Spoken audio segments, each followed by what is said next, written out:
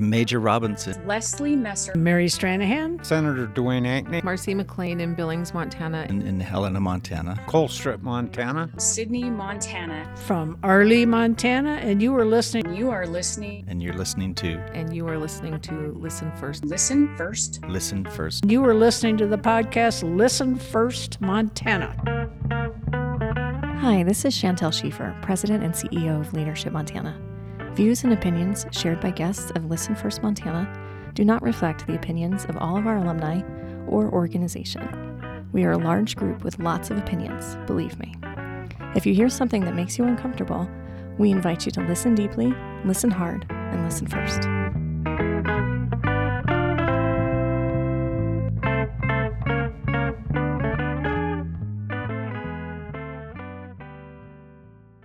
The number one thing you can do as a leader is to be vulnerable. I think it's the most powerful thing that you can do, because it's in those moments of vulnerability that people can see us as human, and we can take down walls that we're constantly trying to fight. And it's at that emotional level where we start making connections.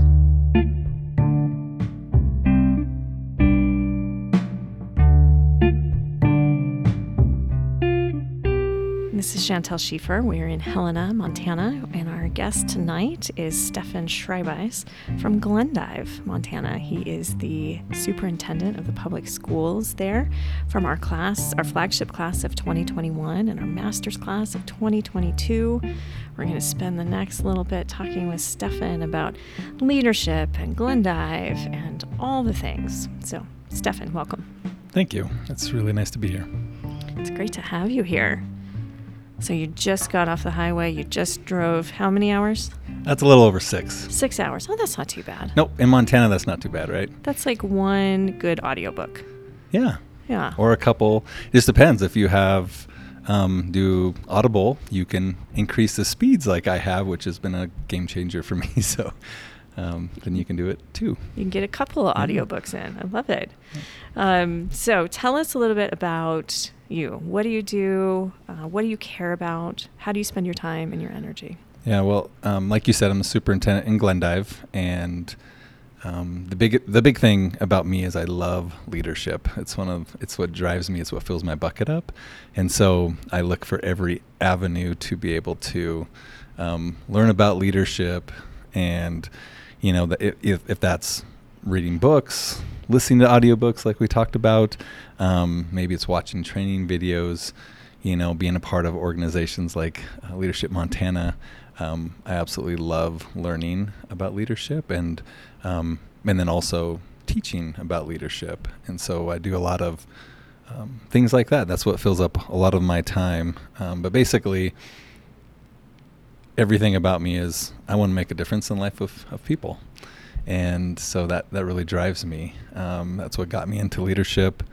My core values. I know Leadership Montana really brings out what are your core values. It's my faith, my family, my integrity, and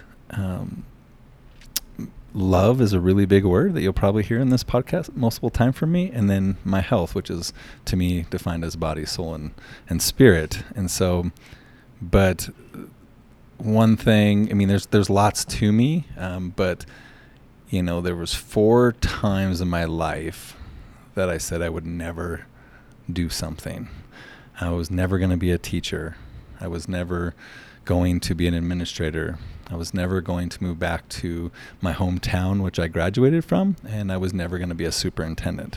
And was a teacher, became an administrator, moved back to my hometown, Glendive, and then became the superintendent in Glendive. So I've learned in life I'm trying to learn in life not to say never on things. So, because check. That's You've exactly done all right. those 4 things. Yep.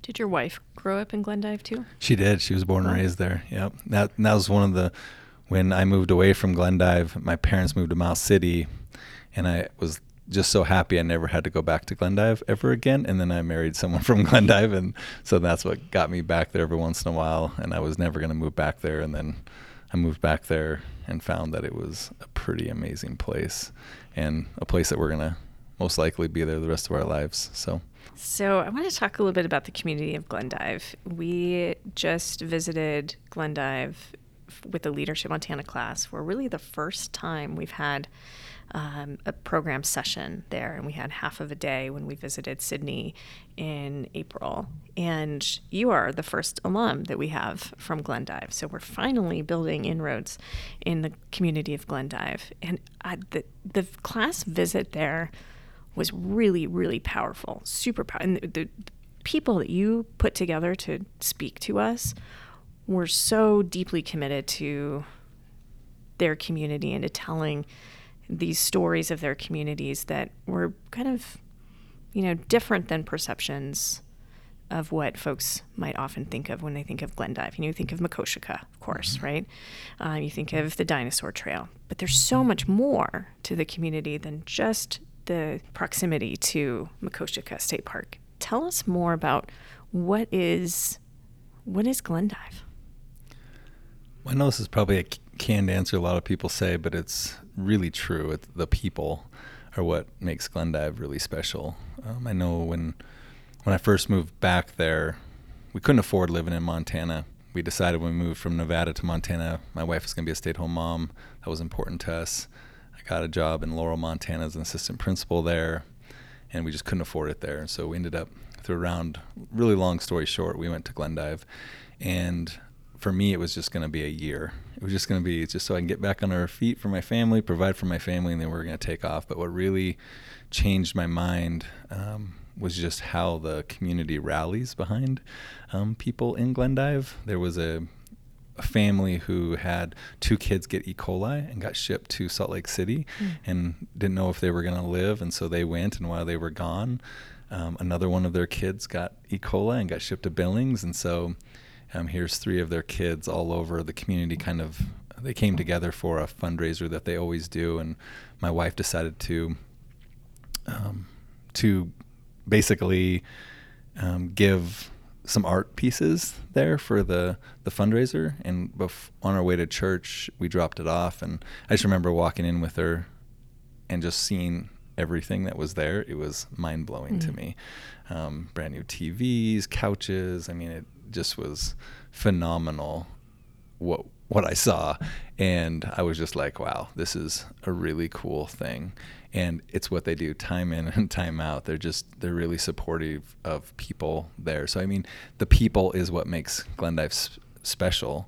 And then you have, Glendive's name, it would be a hashtag now, I guess, Gate City, and it truly is the gateway to Montana, the Badlands, the Bakken, Yellowstone. I mean, there's so many. You mentioned dinosaurs. There's just so many different things there. My wife just made a logo of a cowboy riding a paddlefish, and it's called the paddlefish capital of the world, right? Some people will call it that. And so just there's a lot of really unique things in Glendive, but the people are what makes it special.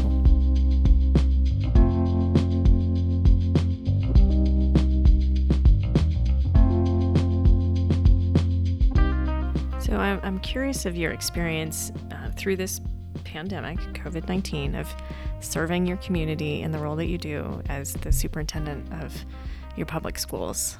I can't even imagine how challenging that must be for you, or must have been. So tell us what you experienced in that role. Yeah, it was one of the hardest things that I've ever had to go through. I went from probably one of the most influential people in town to one of the more hated people in town, just because of what we had to do in the public schools. We're in eastern Montana, so a very conservative stance on, and I even hate saying that because everyone's just kind of all over the place where they stand on things. But so it was really difficult to lead during that, but it was one of the best things that I've ever done as well. And I've always taught my whole life, your greatest challenge is your greatest opportunity to grow.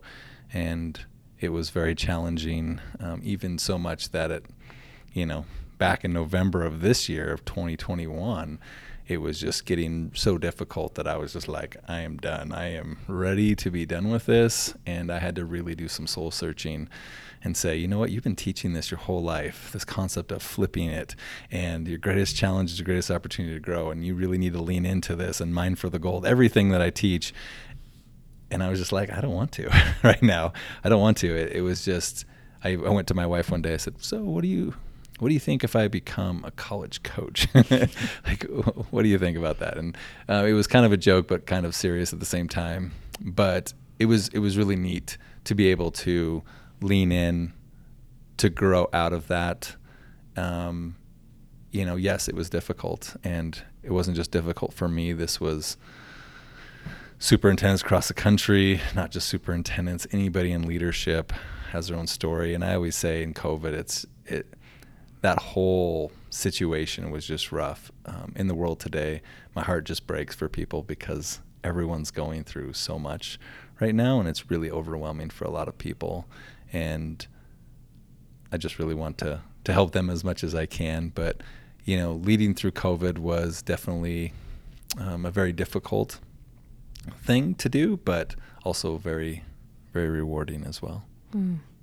You mentioned your concept of flip it, which is something that I've heard you talk about a few times. And every time I hear you share this story, it's really impactful and meaningful for me. And it's something that when I'm in challenge, I think of you telling this story. So I want to give our listeners an opportunity to hear you share a little bit about this flip it concept. Yeah. So since becoming a teacher, I also coached, and it became something. I'm a really big believer in how the mind works, and it's all about perception and how we get, the only things that we get to really control are our thinking and our actions.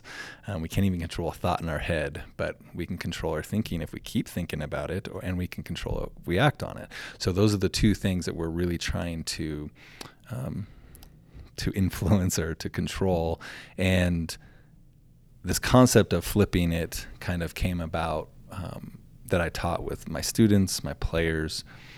And it wasn't until we moved from Nevada, about a week later, I was at a family gathering. It was my dad's 60th birthday party. It was a surprise birthday party, and it was the first time in 4.5 years my whole family got together. And the day that everyone was getting ready to leave, my brother dropped down in the kitchen and unfortunately passed away at the hospital that day. He was 28 years old, very healthy to everyone. They did CPR on him for about an hour and a half, which doesn't normally happen, but here was this really healthy looking kid, and they had no idea what was going on. And so, and that was the first time I really had to, I always say it was the worst thing ever happened to me, but the best thing that ever happened to me. And I can say that because of this concept of flipping it. And you take a negative situation in your life, maybe it's just a negative thing that's happening to you right now, and you try to mine for the gold, you try to look for the positives in it, and you try to flip it to be one of the best things that ever happened to you. And that's what we had to live through every single day. It was the first time our family had to really be like, wow, this happens to us too. It happens to everyone else, and we're always there to support them. But now all of a sudden it was us needing the support, and how do we support each other through this, and what does this look like? And so it was something that was really difficult, but also there was so much good that came of it as well. And so I use that story to really connect with people, because everyone has a story, either similar to that, something totally different, but they can usually relate to something in their lives that they can, kind of look at and say, okay, how do I flip this? How do I turn this negative thing that I can't change and I can't control, but I can control my thinking and my actions? And so how do I start flipping my thinking to start looking for the positives? How can I use this? And I love talking about my brother. This is part of the flipping it process, because it allows me to keep his memory going and showing that even through his death, he is changing people's lives. Wow. Would you say that one of the positive aspects of that situation was that you found your purpose in this life? Yeah, I don't know if I found it in that. I think it really kind of emphasized what I was already trying to do. I got into education because I want to make a difference in the life of people. It wasn't until then where I really knew that it wasn't just students, it was other leaders, other people, how I was going to bring it in every aspect of my life. So I think it was more of a bringing it out to, okay, now here's another piece that you can really use to do this. Mm. You talked about your values, and you mentioned the first one being faith. Can you say more about what that means to you? Yeah, I would love to. So for me, my faith is very important to me. My belief in God and who He is and what He does for me in our lives. It's through my brother's passing. We just felt like God was just wrapped His hands around us. And I know that's not maybe everyone's experience with something like that, but that was our experience, and that was, it was a really cool thing. For me, my faith is when tough times come, it's where I go to right away. I have to rely upon God's strength to get me through the times that I'm going through, and it's something that I try to bring in everything that I do. I truly believe that my purpose on this life is to love God above all else, and then love my neighbor as myself. And so in different situations, when I'm a superintendent, I can't publicly go out and try to do what my faith tells me I should do, which is also to tell others about Him. That's not part of that role. But what I can do is to love others and to treat others the way I would want to be treated, and to teach others to love. And I think it's one of the most important things that we can do in this life, is to love other people unconditionally, no matter where they are. It's why I love Leadership Montana, because it doesn't matter what you believe. We're still supposed to care about you. We're still supposed to listen. We're still supposed to view your viewpoint as that is your viewpoint, and I respect that, and I love you anyways.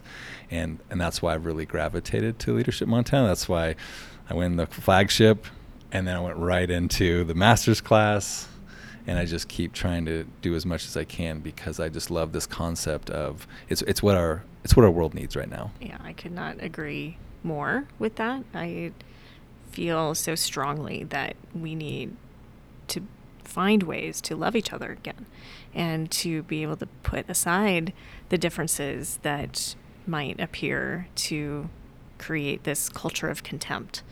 In one of my favorite books, I don't know if you've read it. If you haven't, I've got a copy for you, but it's Love Your Enemies by Arthur C. Brooks. Have you read it? I have it on Audible. Yay. Okay, let's talk about that, my favorite book.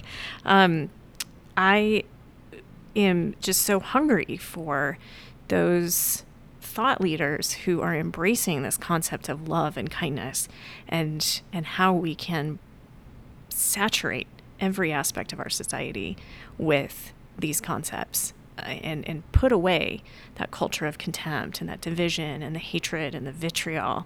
And that seems to be a minority perspective right now. Like, the majority perspective in our American society is that we want to silo, we want to hate each other, we want to build bigger divides between us, and that is just heartbreaking to me right now.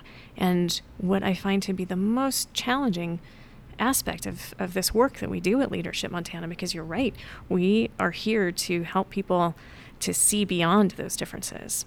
And I'm curious, as you, Stefan, in your position, in your role, and in your experiences in leadership, in life, in your community, how do you maintain this sense of love and kindness and empathy when it seems like so much is telling us to put those away and focus on these hateful, contemptuous behaviors? Well, it's one of the hardest things that we do as humans, I think. I think we are bred, we are created to connect with others, to love, but we're also, because of the world and all these other pieces, it's also really easy to turn away from that. And I remember when COVID hit, no one knew what this thing was going to look like, how this was. It was trying to prepare for that. And that summer of 2020, I just remember just being like, looking at the damage that it already had done with just division. All of a sudden these echo chambers started to form, everyone became polarized, families, even the church, inside the church. I mean, you name it, any piece of this, friends, all of a sudden people just started dividing, and we became so polarized. And I was just like, how in the world are we going to bring everyone back together again? How am I, as a superintendent and a leader in our school district, supposed to take this and try to build this bridge back to where we were? And now, before that, we were already going that way. This isn't, this is from the age of time. This is just kind of how it is, but it just seemed to be so much worse. People's views were just so strongly against each other, and, social media made it worse. And there's all these different pieces that we could talk about, but I really had to try to rack my brain on what is it? What's the answer? And all I kept coming back to is the word love. Love was the only thing that was going to help with this. And I was just like, okay, so how do I teach this? How do I live this out? How do I model? Because that's the first step in anything, is you have to first do it yourself, and then you can teach and help others and equip and train. But it was, what does this look like? And so I really tried doing a lot of different, like a definition, and then I ended up going into like an acronym.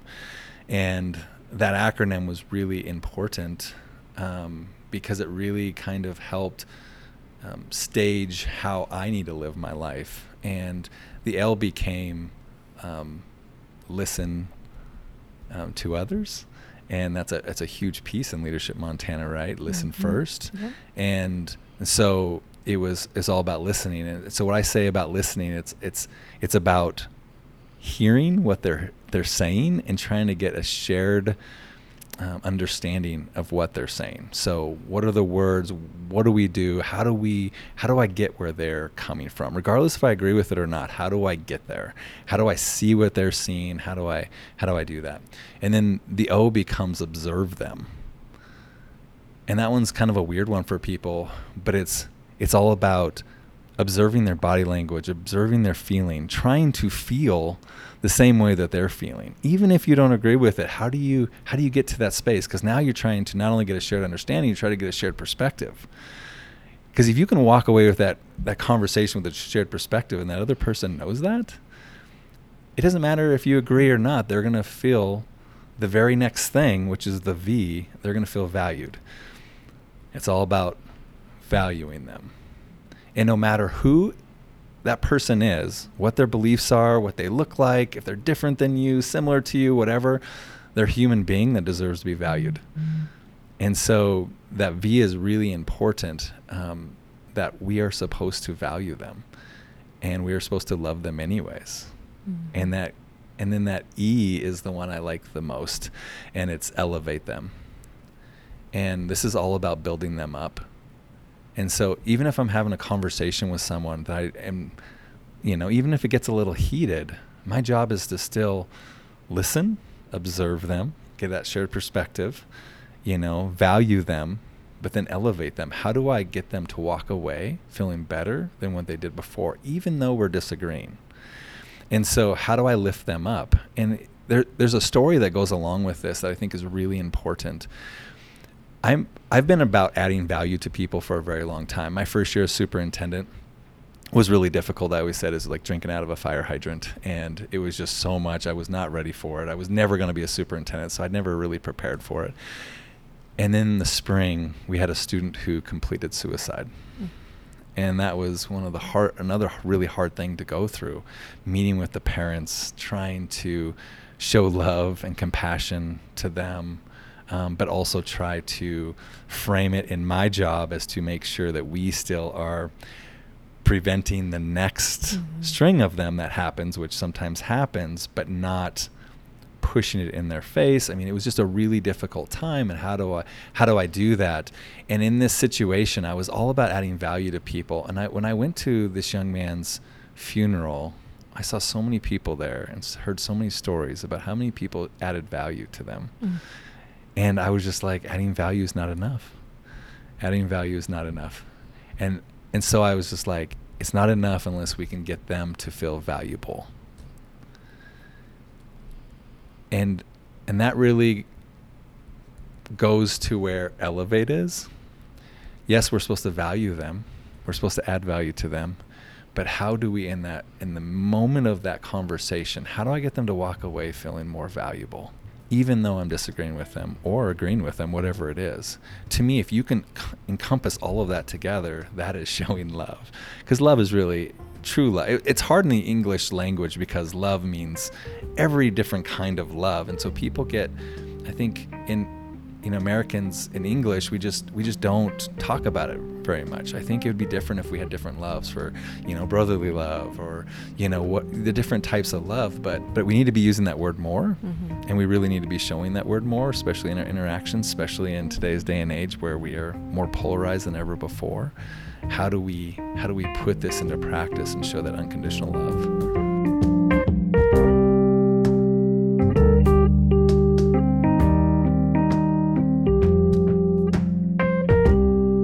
So this intentionality that you put into all of the interactions that you have, and you follow this formula of LOVE, it's love. Is that tiresome? It can be.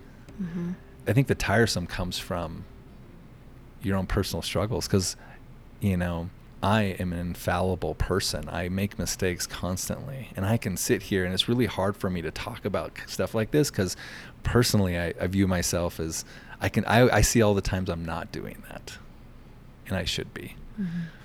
And so I think the tiresome piece is that inner struggle, trying to do that, and then walking away from a conversation and then reflecting and being like, I didn't do that the way I wanted to do that. But that is not only part of being human, but that's also part of leadership. And I always say that it's the most important piece after you do something you don't want to do. It's not the failure, quote unquote failure, or the mistake.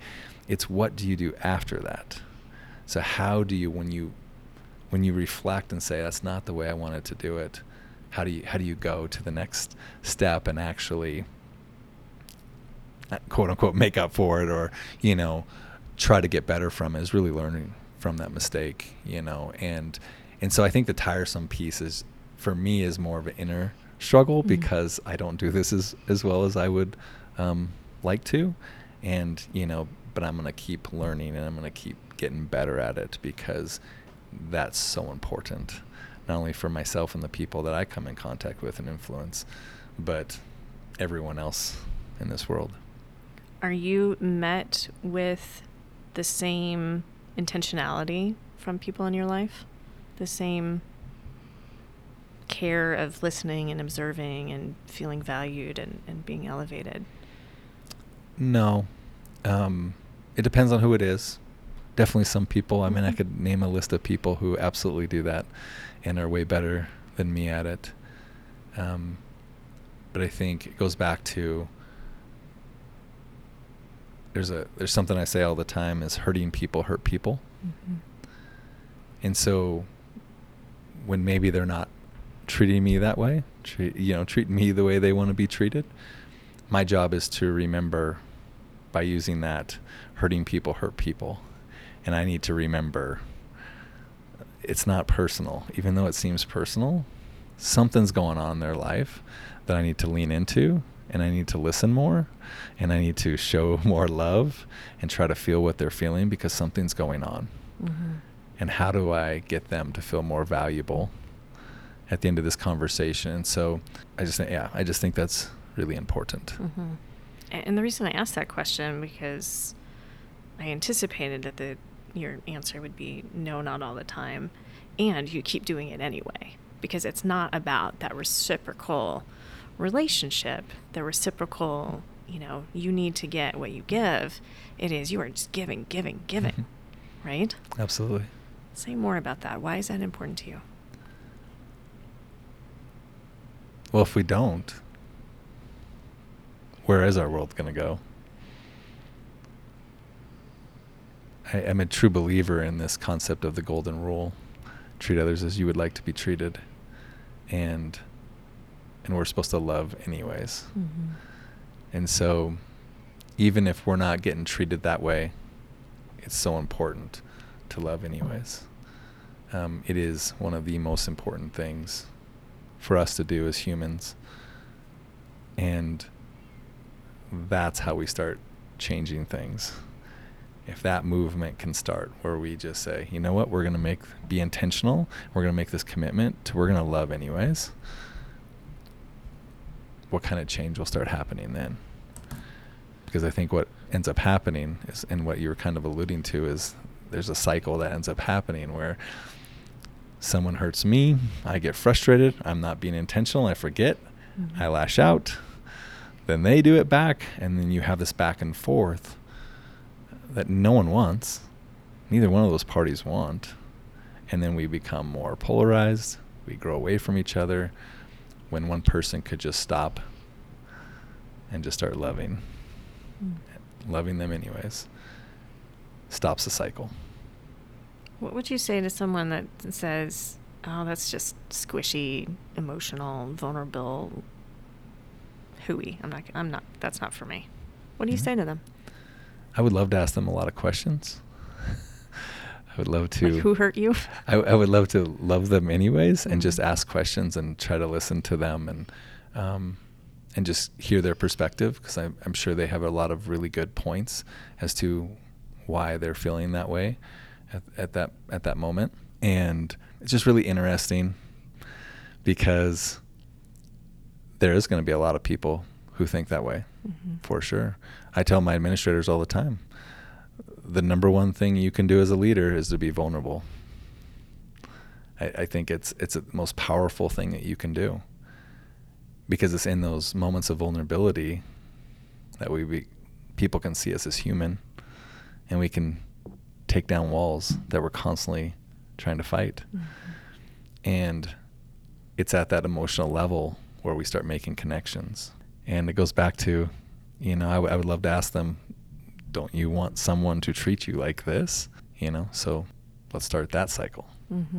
Let's switch gears a little bit. Let's talk about your work with John Maxwell. Yeah. John Maxwell is a leading thought leader in the world of leadership, and you are someone who works with him, trained by him, to facilitate his work. And I'm curious if you can tell us more about what that has meant to you, how that has really kind of informed who you are. Yeah, so when I said I love leadership, I didn't know what that really meant. And when I became an administrator, I got into administration not because I wanted to be an administrator. It was I was never going to do that. I just didn't see teachers being supported the way I thought that they should. And I didn't know if I could do it, but I wanted to give it a try. And so I started. So after my first year of teaching, we ended up deciding to move back to Montana, and one of my teachers gave me a bunch of leadership books. One of them was The 21 Irrefutable Laws of Leadership by John C. Maxwell. That time I didn't know who he was. I read it, and it was like everything in my head was down on paper, but it was way better and way more. So I just kept reading his books like crazy. And one day on Facebook, I saw an ad saying, hey, you can be part of the John Maxwell team. And I went to my wife and I said, I'm not asking, I am going to do this. And I mean, I joke about that. It was similar to that, but it wasn't quite that. But she knew I was very passionate about it. And so I was able to be certified. At that time, it was called the John Maxwell team. Now it's called Maxwell Leadership. But I was able to go to Costa Rica with about 250 people from around the world with John. And we went and trained the leadership of Costa Rica on roundtable models of facilitation and leadership to bring about transformation. And it was a really cool experience. I loved every second of it. I've been able to be a part of a lot of other things as well, but I'm able, like you said, to teach some of his materials. And I just love how it's about the person and serving. In all of his work, love is there. He doesn't talk about it, but that's what it is. It's all about trying to love other people and to help them where they're at, to be better leaders. And, one of his famous quotes is, leadership is influence, nothing more, nothing less. And I truly believe that everyone influences someone. So everyone's a leader. And you're either influencing in a positive way or a negative way, which means you're either leading in a positive way or a negative way. And so with the world where it's at right now, it is so difficult, and leadership is so difficult. But there's never been a better time to have good leaders. Our job is to influence and to bring about positive change. And that is exactly what I see John Maxwell doing throughout the world. He's been in many different countries trying to bring transformation, and it's just really cool to see what he is doing. He's now starting to get into areas in the United States even more. He's focused a lot on these other countries who invite him in. He's not going to go and push his way into anywhere. They invite him to come and transform their country and to bring this positive leadership to their country, which is really cool. And everyone as part of his team can't wait for the day that one day maybe our leadership in the United States asks him to do the same thing here. But he started different things. Like one of his books that he came out with in the last couple of years is Change Your World. And so he's doing a lot of that stuff in America right now, along with some student curriculum for values in the schools and stuff. So it's pretty neat to see where he's going with a lot of things. But I just really gravitate toward how he is as a leader and what he does, which is really about serving other people and just loving them.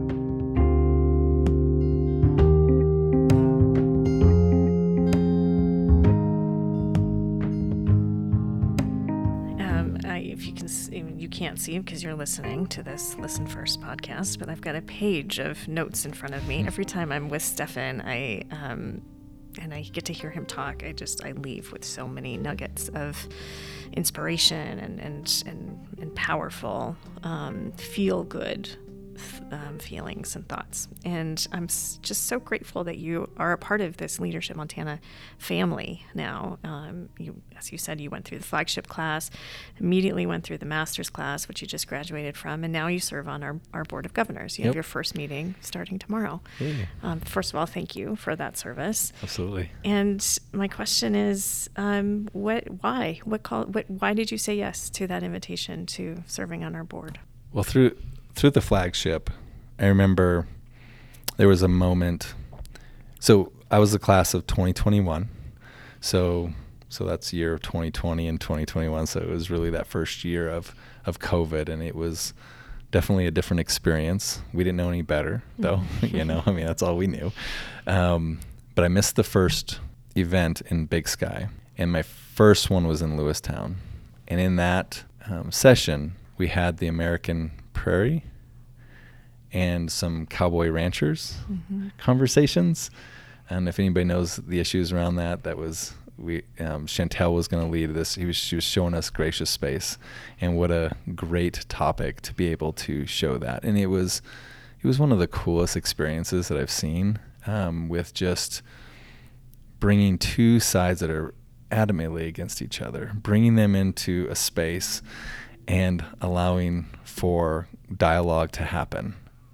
And that's when I was hooked. And I was just like, this is great. This is exactly what I was talking about with the acronym LOVE. It was just facilitating conversations and trying to build bridges to show that, yes, you have differences, but you also have similarities, and you don't have to hate each other.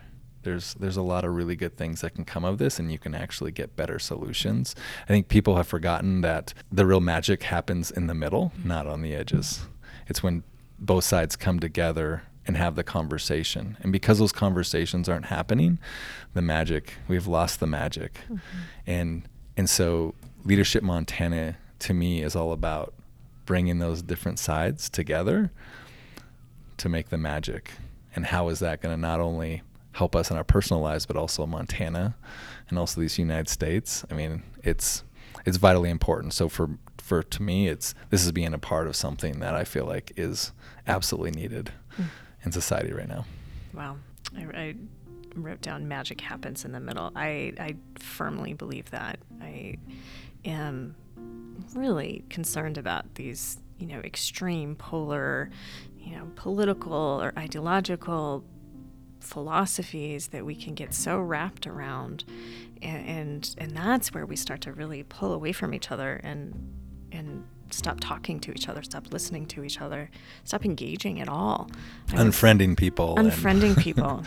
Yeah. I spoke at a group once, and I asked the question of, when was the last time you had a conversation with someone with whom you disagree?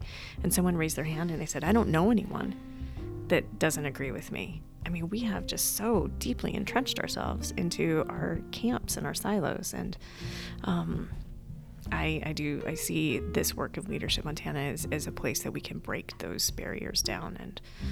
And that, I think, is why I'm still committed to doing this, and why I'm just so grateful that people like you keep saying yes and keep showing up and keep leaning in and keep working hard for a better Montana for all of us. And I think that we deserve that, all of us. Absolutely.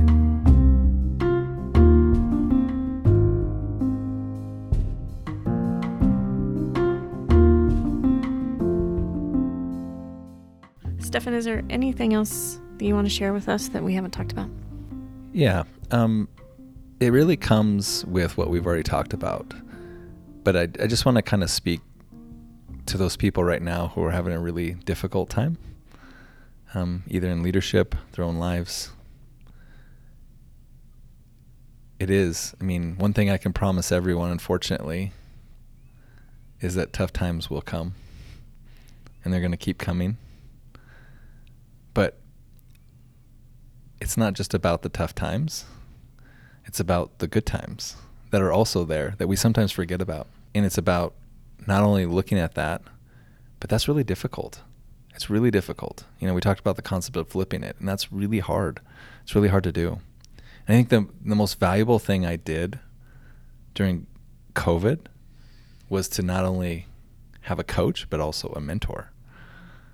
And to me, the difference is a mentor tells you what they would do, and you learn from what they do or didn't do or whatever. And a coach just helps you go with inside, and the answer isn't inside you. So they just ask you questions, and they're really skilled. So very similar to like a therapist, but very intentional about bringing things out. And that was probably the most beneficial thing that I did, because it really comes back to who are the people in your lives that you are being very intentional with having them so that you can get through those tough times. Because one of my favorite TV shows now is called Alone. We just started watching this like a week and a half ago. And I think it is like one of the most amazing leadership videos that I've ever seen. Because these people have they're so jacked to go and do this and to prove to everyone that they can do it.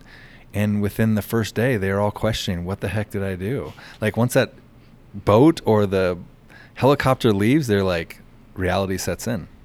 And I think we all have all these visions of what we want to accomplish, and then reality sets in, and all of a sudden we're like, oh crap. But it truly is a mental game.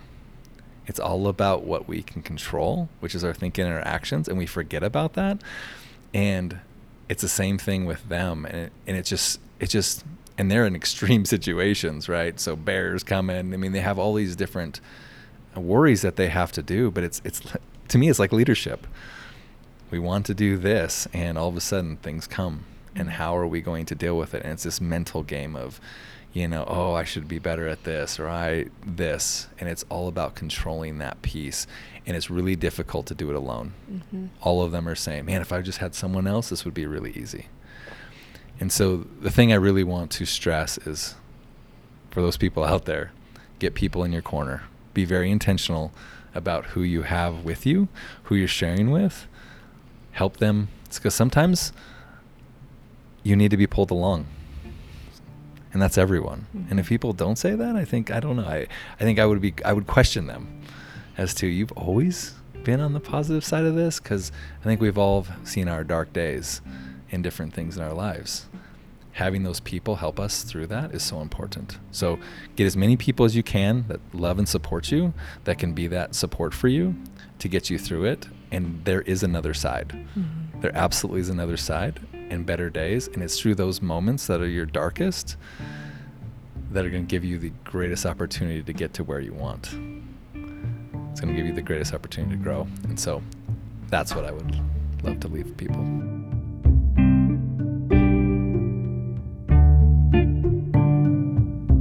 All right, rapid fire. Who is your favorite superhero and why? Definitely Captain America. Does the right thing and does everything that he can to never quit. One thing we teach our kids all the time is Schreibices never quit. That's what we say over and over and over. And it's really cool when they say it back to us in a situation. They're like, wow, that was really awesome. What made you do that? Schreibices never quit, Dad. It's like, yep, Schreibices never quit. Fill in the blank. Leadership is? Love. Who do you admire the most? Leadership-wise, definitely would be John C. Maxwell, many other people that down that road. But my wife. She is just a phenomenal person. She's just so awesome at what she does, and she has no idea. She has no idea how awesome she absolutely is. And she just is just such a good person that I just love watching, because she just influences so many people's lives in such a awesome way. What are you reading right now or listening to? What are you consuming? So I'm listening to The Power of One More by Ed Milet. If you could spend one day doing anything at all, what would you do? Hang out with my family. If you could go anywhere in the world, where would you go and why? I'm not a big travel places. I'm an introvert, so I just love being at home. Wherever my family would want to go and where they're going to be at, I'd love spending time with my family. What is your favorite hobby? Definitely leadership, learning. What is the strangest thing you've ever eaten? When I was little, probably grasshoppers and dog food, which is a huge story that goes along with that, but that's for another podcast. That's for another one. Yeah. If you could trade lives with anyone for a day, who would it be and why? I would say Mark Cole. He's the CEO of all of John Maxwell's companies that they're combining into one. I think it would be really cool to see what he sees. But in reality, probably the person who's giving me the hardest struggle at that time. Mm-hmm. So I could truly see and feel what they are going through. Wow. That is a powerful response. To think about that one. That would give you so much clarity and understanding on why someone behaves the way they do and how you respond to oh wow, okay. Yeah, it's so much, it's so hard to do it when you're frustrated, and so you try to, but that would just give you so much more clarity. That reminds me of the saying that you see so often right now. It's that you don't know what someone's dealing with, just be kind. Yeah, what could happen if we could actually put ourselves in the shoes and lives of other people, like true empathy, like experiential empathy. Yeah, so when my brother passed away, I really came to the conclusion there's no such thing as empathy.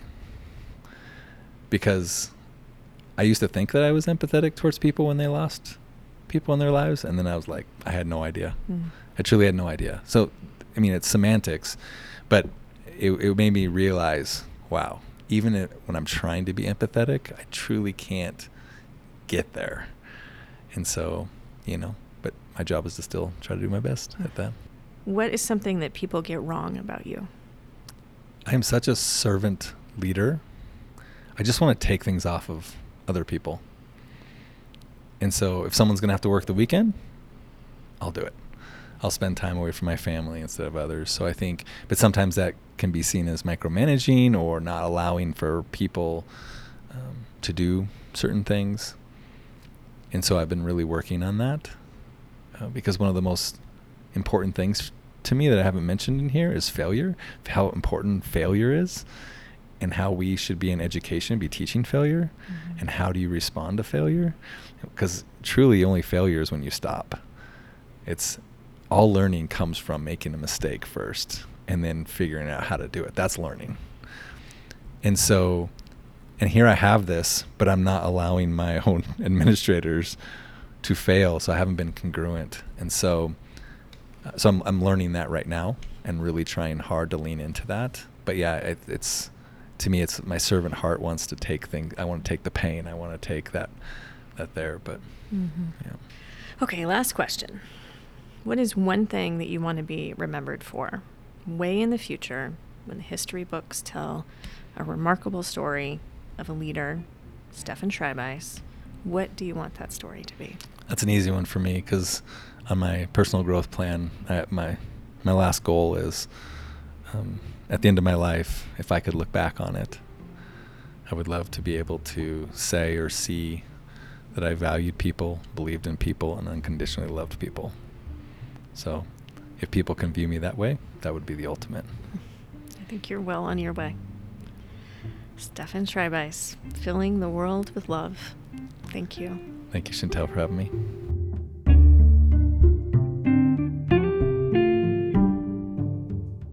Thanks to Stefan Schreibeis and Chantel Schiefer for that fantastic conversation. And thanks to you for listening in. If you've enjoyed today's show and want to support Listen First Montana, please tell a friend about the show or post your favorite episode on social media. Those small steps can really help us connect these stories to more listeners. Our intro is a rendition of the Montana State Song by Scott Gudger, and our other music is from Blue Dot Sessions. We'll see you in 2 weeks with our next episode. Until then, thanks for listening to Listen First, Montana.